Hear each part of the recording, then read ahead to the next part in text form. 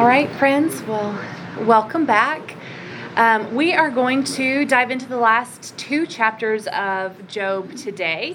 And I know you may be asking, wait a minute, the last two chapters, we still have 4 weeks of class left. This is true. But for the next few weeks after today, we're going to dig into a little bit more of the question of where is God in suffering, because Job is not the end of the story about what Scripture has to say about where God is in suffering. And so we're going to continue to look at that question and wrestle with that question together.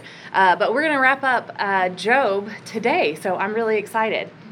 And I hope you are too. So we've got God's response and then Job's response to God.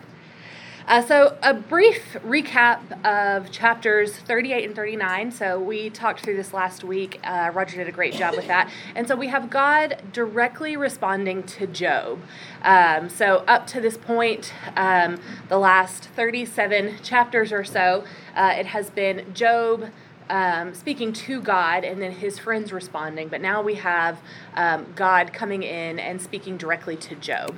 And he speaks out of a whirlwind, which we talked a little bit about last week, about what that might signify and the poetry behind that, about the power behind that, and then also how that might be representative of Job's life, feeling a bit like a whirlwind, and God is speaking to him out of the midst of that. And then in chapters 38 and 39, God takes Job on a grand tour of the cosmos. He says, look at the stars, look at the constellations, think about the weather patterns, think about wild animals and their mating habits and how they eat and how they fly. Think about sunrises and sunsets. Think about the vastness of the ocean and who put those boundaries in place. And he takes him on this grand tour and says, I think about things, Job, that you never even consider.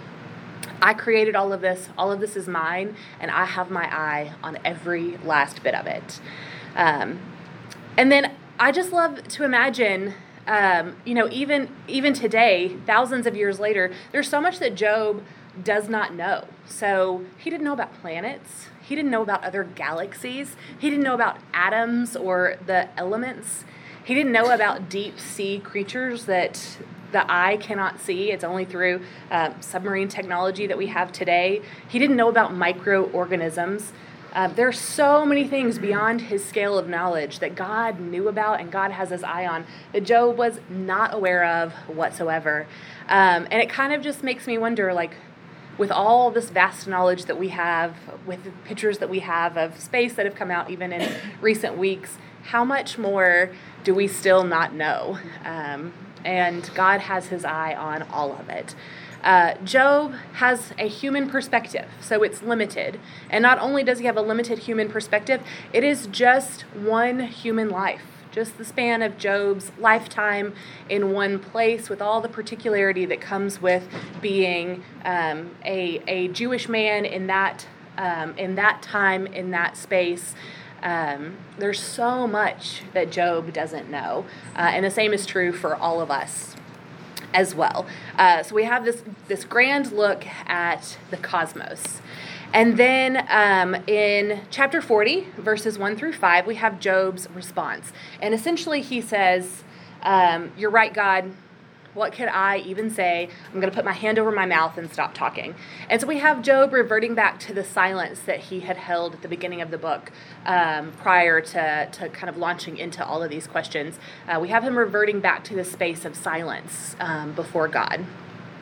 And then God responds again. And once again, it's out of a whirlwind. And then in verse 8, he says, will you condemn me just to prove that you are right? See, Job has not considered in all of his anger around what God has done, around his perception that God and his friends are calling him unjust and unrighteous. He must be unrighteous, otherwise these things wouldn't be happening. And so that's his big question for God. But in the process of questioning God about this, he's doing the very same thing to God. He is accusing God of not being righteous. And God is saying, wait a minute, both things can be true. I can be righteous in how I'm handling the situation, and you can be righteous as well.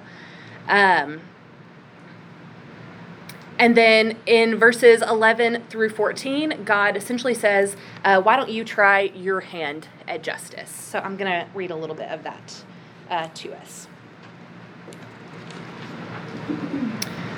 Let's see. I'll just start in chapter 40, verse 1. Then the Lord said to Job, "Do you still want to argue with the Almighty? You are God's critic, but do you have answers?" Then Job replied to the Lord, "I am nothing. How could I ever find the answers? I will cover my mouth with my hand. I have said too much already. I have nothing more to say." Then the Lord answered Job from the whirlwind, "Brace yourself like a man, because I have some questions for you, and you must answer them. Will you discredit my justice and condemn me just to prove that you are right? Are you as strong as God? Can you thunder with a voice like his? All right, put on your glory and splendor, your honor and your majesty. Give vent to your anger. Let it overflow against the proud. Humiliate the proud with a glance. Walk on the wicked where they stand. Bury them in the dust. Imprison them in the world of the dead. Then even I would praise you, for your own strength would save you."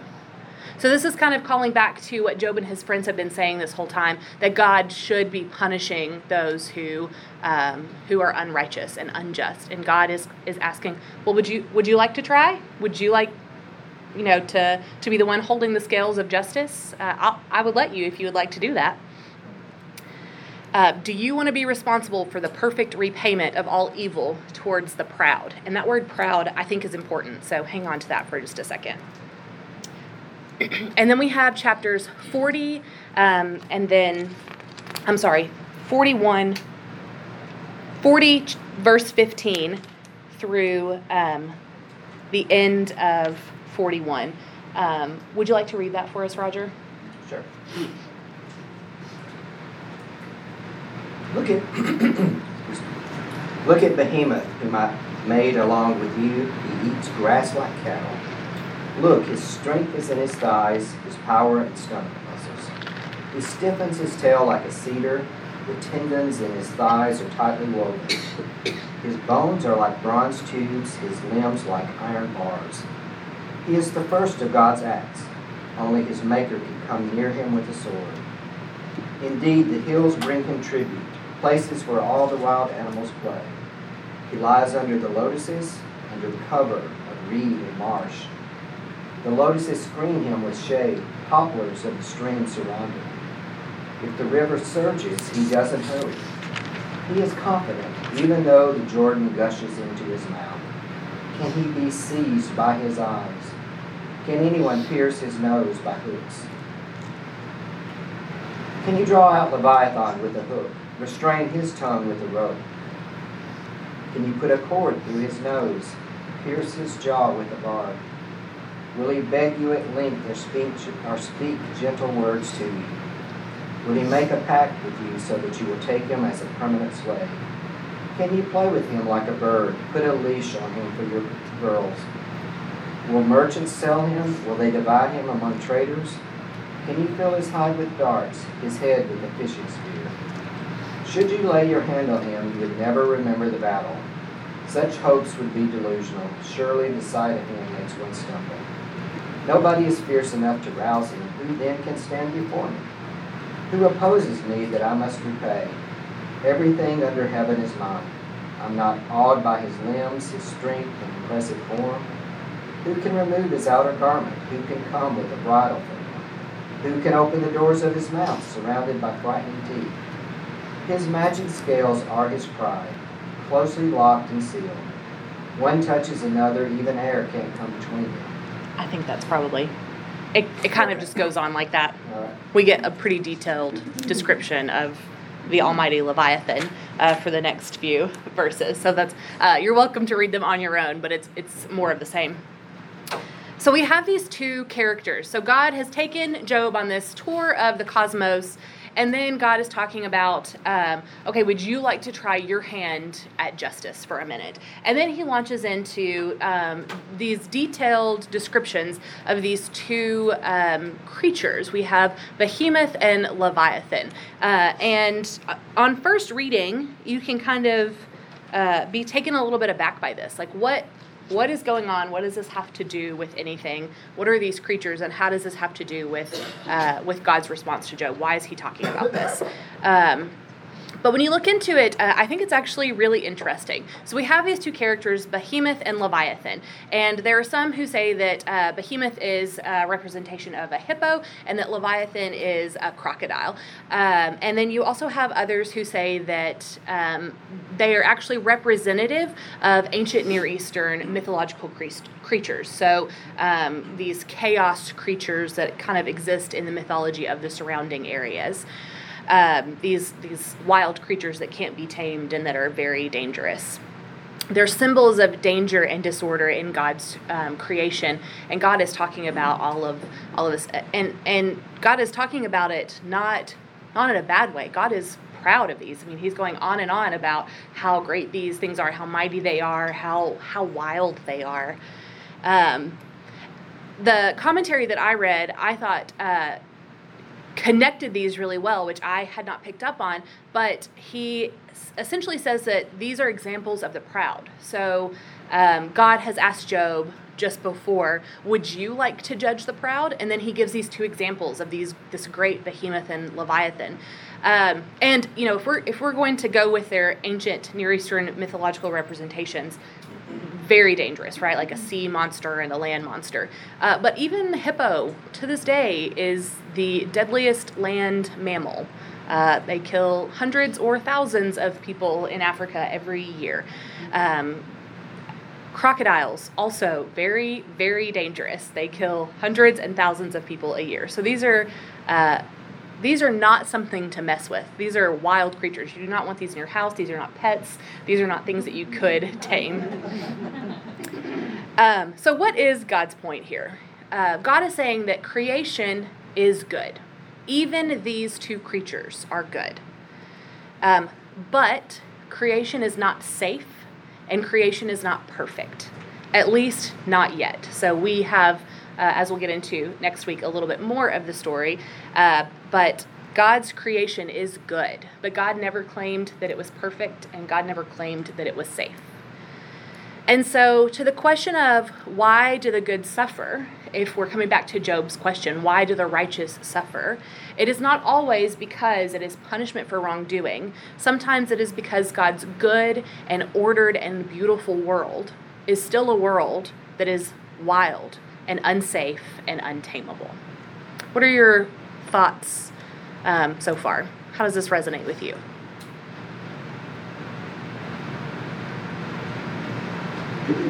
In the Bible, doesn't it say about the mammoth that he has a long tail? It says that it stands up straight like a cedar. So I think it's just talking about the strength of the tail. Okay, I remember the long tail that it had or something. Yeah. On that, and the only I've heard before that the only thing that represents that is that there's a dinosaur. Oh, interesting. That used to walk on the earth. There was a pioneer. Interesting. I can't remember the name of it. It had the long neck and the long tail. Gotcha. So it might be a different, dangerous sort of creature that existed at the time. That's what I've heard before. It's actually the first mention of dinosaur in the Bible. Huh. Yeah. Good to know. I personally lean towards these creatures being representative of, you know, we have Job who has a Hebrew name and is worshiping this Yahweh God and offering sacrifices like a good Hebrew person. But then we also have Job's friends who are not Hebrew. They are not Jewish. And they are kind of representative of ancient Near Eastern culture and other thoughts at the time. And so I lean more towards God saying that God has control even over those things, even over the gods of the ancient Near Eastern world. But I think you can read it anyway. I think it works well no matter how you read it. One commentary I read talked about him being semi-mythological. I sort of like that because I think it's pretty definite that we see those two names in other ancient Near Eastern literature. Yes. But even if they were mythological, their origins might come from hippopotamus, a crocodile, or you know, someone having seen that, or a dinosaur. Yeah. We don't know really what the origin is. Something that somebody caught a glimpse of and came back saying, "You'll never believe what I saw." Exactly. That fish that gets bigger every time you tell the story. it sounds like a dinosaur until he breathes fire and comes out. Yeah. Yep. Seriously, you're like, Wait a I minute. remember reading this as a kid, and you're like, this is so clearly a brontosaurus. Why is my NIV say it's a hippo? This is... Have you seen a hippo versus a brontosaurus?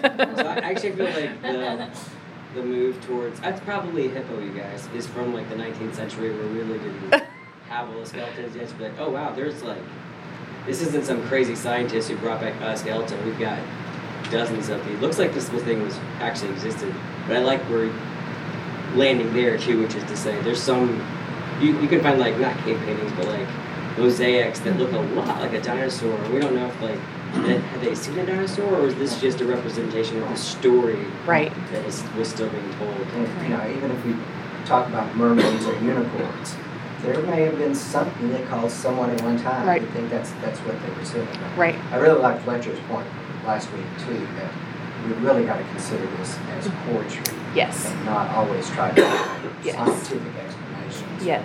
For what is metaphor. Yeah.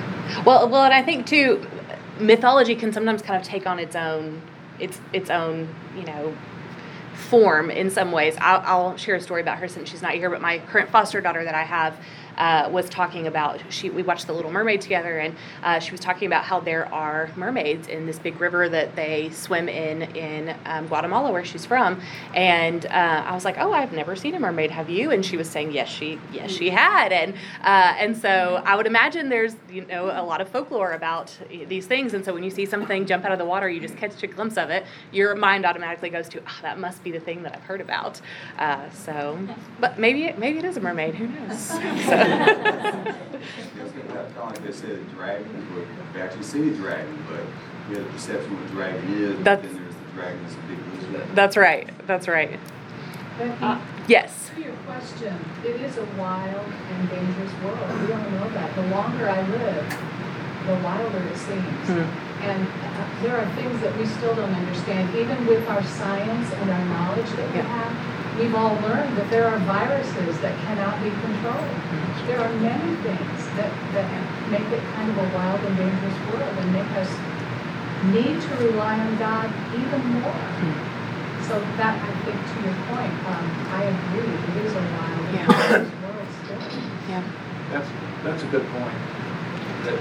I think, based on everybody's right here, because I think these are metaphors. Because we have viruses that are monsters that are worse than they're described here. Yeah. We've also got leaders of governments around the world who are responsible for the deaths of millions. Yes.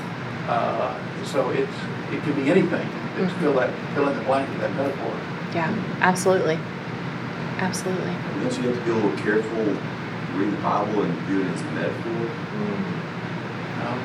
Because there's a lot of stuff, like, you know, like in the New Testament where it talks about women should remain silent in the church. Yeah. And people say, well, that was just the time period. What if loving your neighbor? What if that's just that time period? Maybe that's not now. Yeah. So, the metaphors there and things, and there's a lot of poetry in the Old Testament. Yeah.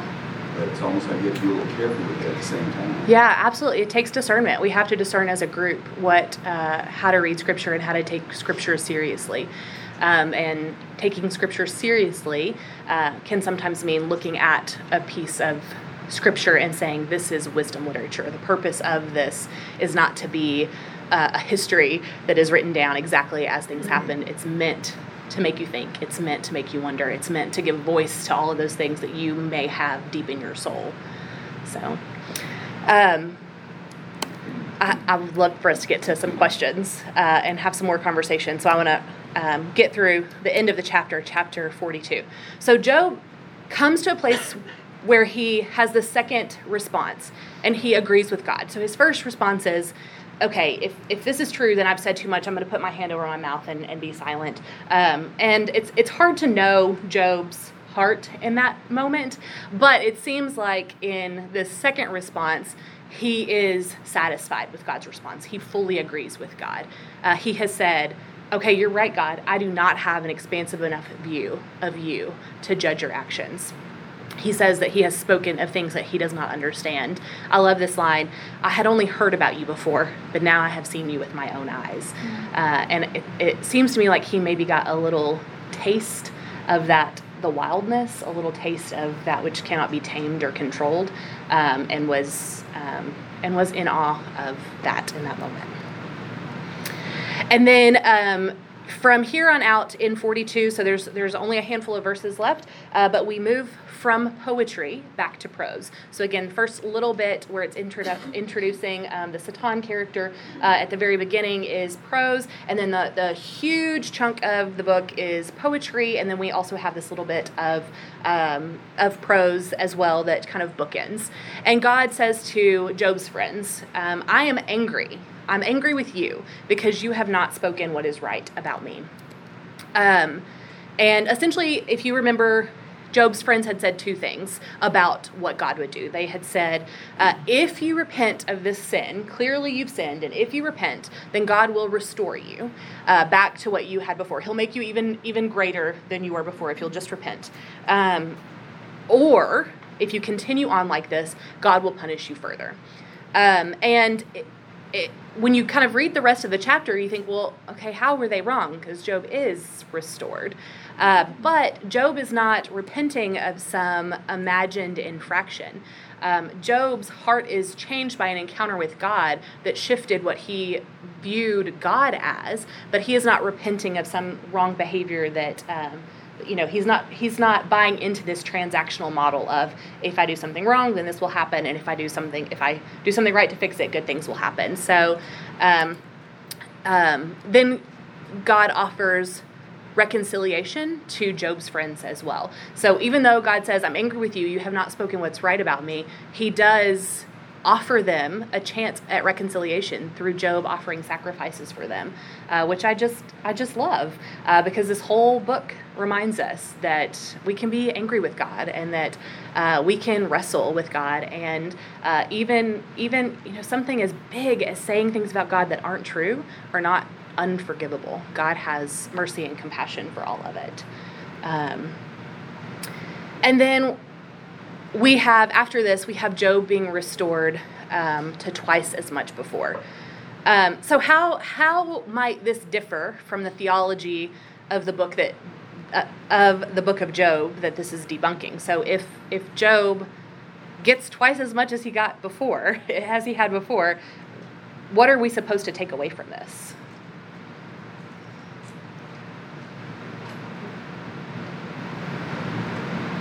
Question, maybe let's sidestep that a little. Do we think, or the conclusion of some of this is, were these actual conversations that were recorded? Did Job actually say this? Was he a real person? And was God actually, are these his words? I mean, I don't know if that's the answer to the questions that we're asking. Yeah, those are big questions to wrestle with. And that helps a lot with metaphors. Yeah. And deciphering exactly. Yeah. When you mentioned that God said he made with his hands alongside. Did God say that, or was that poetry? Yeah. It's a great question. Are the two mutually exclusive? Yes. Or yes, but how do you read that line? Yeah.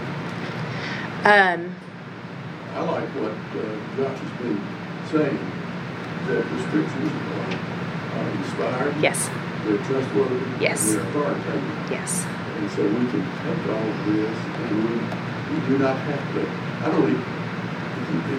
It's fine if you want to believe that Job and his friends really were hurt. I take it that this is inspired. Yeah. Somebody is, and it's a trustworthy. Yes. And it's authoritative. And I can Yes. take it. So this is the way things are. Yeah, I love that word trustworthy, because I think that there's a difference between truth and trustworthiness, because I'm sure we have all known people who have used truth like a weapon, right? Well, you're just annoying. I'm just telling the truth. You look terrible in that dress. I'm just telling you the truth. But that doesn't mean that if you are with somebody who is speaking to you in that way, that you are then that person is then trustworthy.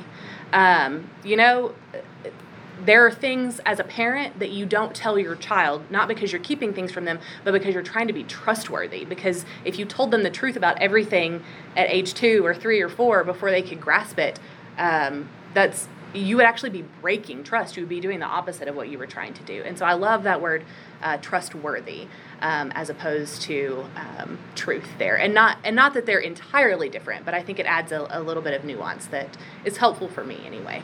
So, yes. Do we see this as a literal piece of history? And I bet you've already covered that here. It's my first time here in class. Yes. Do we see this as something that actually happened? Or do we see this as possibly the oldest literature of all the Old Testament, or the Hebrew Scriptures? And it is like an expanded parable where some very creative and inspired writers have put this story together over a period of several centuries, maybe added to it and added more to it and whatever. Yes. Because it's difficult for us for me, to accept that ending of it, like Job's got to be pleased. All of his livestock, his servants, That's right. his children, and his Right. wife never left. Right. Anyway, He shouldn't be sad anymore because he's got new kids now, right? Like, what do you do with that? That's, if you lose a child, yes. and then, okay, later you get another one, that still does not replace the one you lost. Absolutely. Parents who've gone through an experience who have come to that. Yeah. So, Yeah, absolutely. I think it's meant to teach us that good people, righteous people do suffer and they question there's nothing Yes. wrong with that. Yeah. And then this is the way humans, by inspiration, understand the way God relates to us, Yeah. as I see it. Yeah. I know scholars who love God deeply and who are wrestling with Scripture very honestly, who come to two different conclusions on that question. I know scholars who I love and respect that believe that this is a literal story about a true person, and there are others that lean more on the side of this is wisdom literature.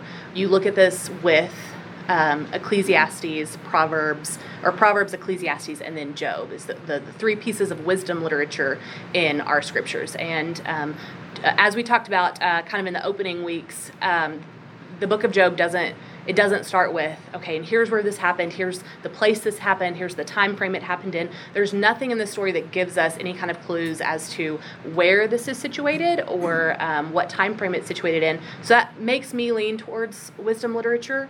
And when you look at it alongside of Proverbs and Ecclesiastes, so Proverbs is lining up.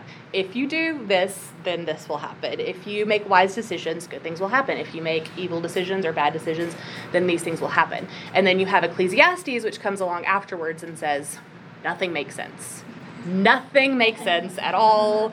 All of the world is crazy and it's insane, so what's even the point? And I think that that's why we have Job that ends the wisdom literature that's kind of balancing those two views and saying, wait a minute, neither one of those things is entirely accurate. So let's talk about where God is in the middle of this. So that's what I lean to. And I also have, learned enough in my short time in this earth to know that I don't have all the answers. And so I'm open to being wrong or not having it all right now. I think he's restoring his responsibility, his place in the world, his leadership, his economy. I don't know how much of a blessing 14,000 sheep are. I'm not a farmer. But that's a lot of work, and that's a lot of responsibility. Really, it is. It's like, at least he might have said, just give me my kids lot of compost. back. I just want, a house to live in. Yeah. Now I got all this to take care of again. I don't know. Yeah. Yeah, He restores his place in the world and the economy, and it's like he's still got his leadership and the people he employs, and I don't know. Yeah. He misses those first, like everybody said. I think he misses those kids a lot. The first ones. Of course. Yeah. Then he needs more kids to take care of 1,000 oxen. Somebody's got to. Job's old, right? So the way that I have come to view this is not, God is telling the friends, what you said about me is wrong. It is not through Job's repentance that I am restoring him and giving him double what he had before. It is through love freely given. It is not because he did all the right things. It is just a freely offered gift that Job could never have earned or no matter how much he tried. And so it's not a reward for good behavior. It's just a free gift. And one of the reasons that I believe that's what's going on here is because of this weird little thing that happens at the very end of Job. And it mentions, we can read it together here, in Job 42, starting in verse 12. So the Lord blessed Job in the second half of his life, even more than in the beginning. For now he had 14,000 sheep, 6,000 camels, 1,000 teams of oxen, and 1,000 female donkeys. He also gave Job 7 more sons and 3 more daughters. He named his first daughter Jemima, the second Keziah, and the third Karen Hapuk. In all the land, no women were as lovely as the daughters of Job, and their father put them into his will along with their brothers. Job lived 140 years after that, living to see 4 generations of his children and grandchildren. Then he died, an old man who had lived a long, full life. And I just find that fascinating because Job was given 7 sons and 3 daughters, and we don't hear anything about the sons, but he names by name the 3 daughters. And there are other places in Scripture where women have very prominent roles and we never hear their names, but we know Job's daughters' names, and we know that even though he had 7 sons, they got an inheritance. They were written into the will, which is not something that would have been normal in that time. And so I think that the way that I have come to view this is that Job recognizes that this is a gift freely given from God, and that his response is to live out of that freedom and to offer that love, that freely given gift, even to his daughters, by giving them an inheritance. What are your thoughts on that? It kind of feels to me like the story, we've already learned the lesson, and this is like the fairy tale ending, and they all lived happily ever after. Yeah. Like, even with the round numbers, and I don't know, I'm not a Hebrew scholar, but like aren't 7 and 3, aren't those kind of like important numbers? You're exactly right. Spot on. And 140 years too, that's like 70 times That's 2. So it right. all feels a little bit too perfect and symmetrical. Yeah. But I think that's just kind of a formulaic. That's and right. then we put a bow on this, and it's Right. You got it. That's kind of how I think it. Right. Yeah, no, I think that's a great point. It's especially when you're talking about oral tradition, there are formulas that are passed down in openings and closings and in how things are structured. So that would make sense to me for sure. Yeah. Any other? Go I ahead. find it interesting that his number of children is not double. It's the same. It's the same number of children. Yeah. Maybe his wife put her foot down. No. 20 kids is too much. It's a perfect round number of 7 and 3. We're stopping there. And I also find it interesting that when Job's brothers and sisters and acquaintances come to him at this time, they're still comforting and consoling. So obviously he's still suffering. Mm-hmm. It actually says nothing about his infirmity. I forget now, what was it? Right. The boils or It says nothing about that. Yeah. Excellent point. Yes. Among the scholars, what would they say in a sentence is the whole point of Job? That's a great question, because I think for me anyway, the most helpful way that I have heard about approaching Scripture is that it is like a gem that has many different cuts in it, and so depending on which way you turn it, the light is going to hit it a little bit differently, and light's going to refract off of it a little bit differently. And so there are dozens of ways we could turn the gem that is this book of Job. But for me, at this point in my life, and I'm open to that changing, but for me, I think the point of the book of Job is to say, in the midst of suffering, you can bring your suffering to God. God cares about it, and there's no question that's too hard or off limits to bring to God. But there's so much more too. So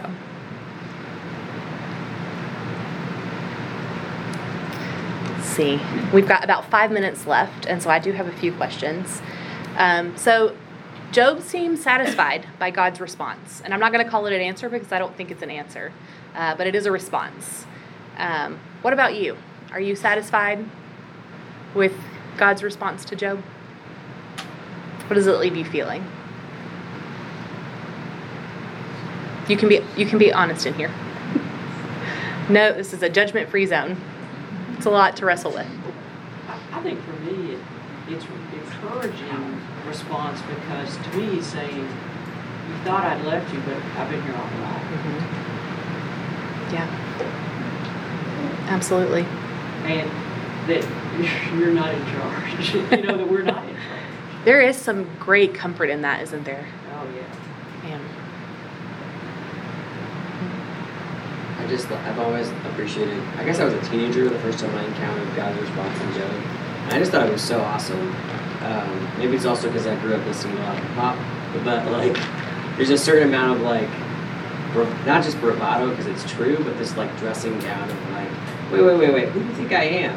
And so I feel like people, some of my friends that don't know the Bible, haven't spent a whole lot of time with that aspect of God, wind up, you know, the loving and the caretaking and the sort of, I feel like, at least it tempers my temptation to hold him as this kind of lofty, like sky wizard or friendly, fluffy, mate, or Yes. whatever. Like, because you can get there if you're not careful. There's Yes. times that there's other parts where he does seem very cuddly, but he does not seem very cuddly in this response. And so I feel like it's maybe he is cuddly and a drill sergeant. And, like maybe he is all of these things. So I think that's what I like, and I tend to be kind of sarcastic. So and he's like, I'm not going to toot my own horn. That's it. I can't let this go on any longer. So first, right? Like right. And I guess it's maybe because that's the way I like to argue, and so I like that he did that. If I was on the receiving end, I don't know that I would have the same experience. But yeah, I think that's, I don't know if it's satisfying, but I think it's remarkable for being in our Bible doing what else is. Yeah, absolutely. Absolutely.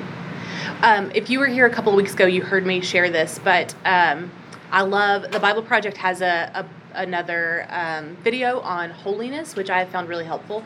So if you get a chance, go check it out. It's just a few minutes long. But it talks about, it's answering all kinds of questions about, okay, why sacrifice and what's going on in Exodus and Leviticus and some things like that. But it talks about God being holy, and it talks about, it gives a metaphor of being like the sun. So the sun is the source of life, right? So plants grow with sun, and we need sun, and without the sun, this earth would not exist. The sun's pretty important. But I don't know about you, but I get sunburned if I'm not careful. And the sun can also be dangerous if you get too close to it. The power that is within the sun is dangerous. And so it's not bad. In fact, it's good. It is the source of life. But there is some reverence and some holiness there. And so I like to think about that in the temptation to view God, like you said, as kind of cuddly. I think God, is the giver of life, and God does want to draw us into God's presence. And, God is also very powerful.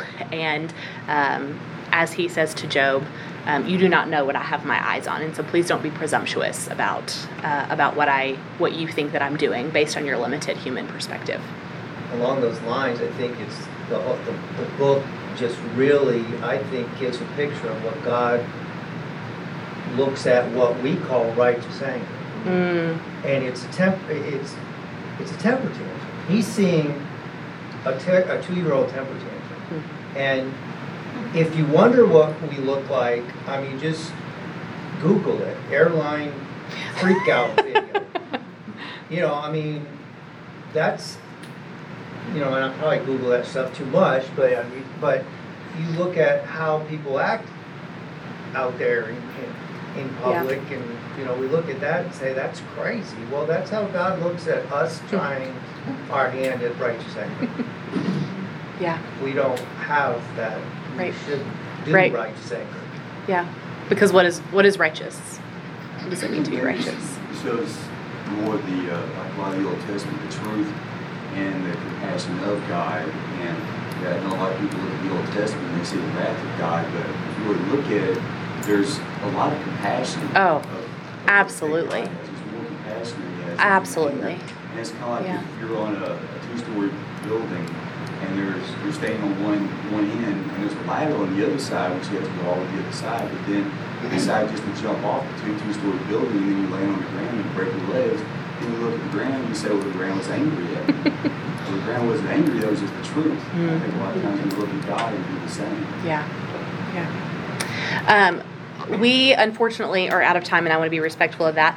But I would imagine in the near future we will have a class where we just answer questions that you're left with about suffering and about Job, and so here's a couple more questions I was going to ask, which you might steal and ask down the road. But be thinking about what you're left wrestling with, what you're left wondering about. Ways that maybe you aren't fully satisfied with God's response to Job, or what you're still left with. Because I think that's the point of the book of Job, right? Is that we can wrestle with this, and the best way to wrestle with it is together.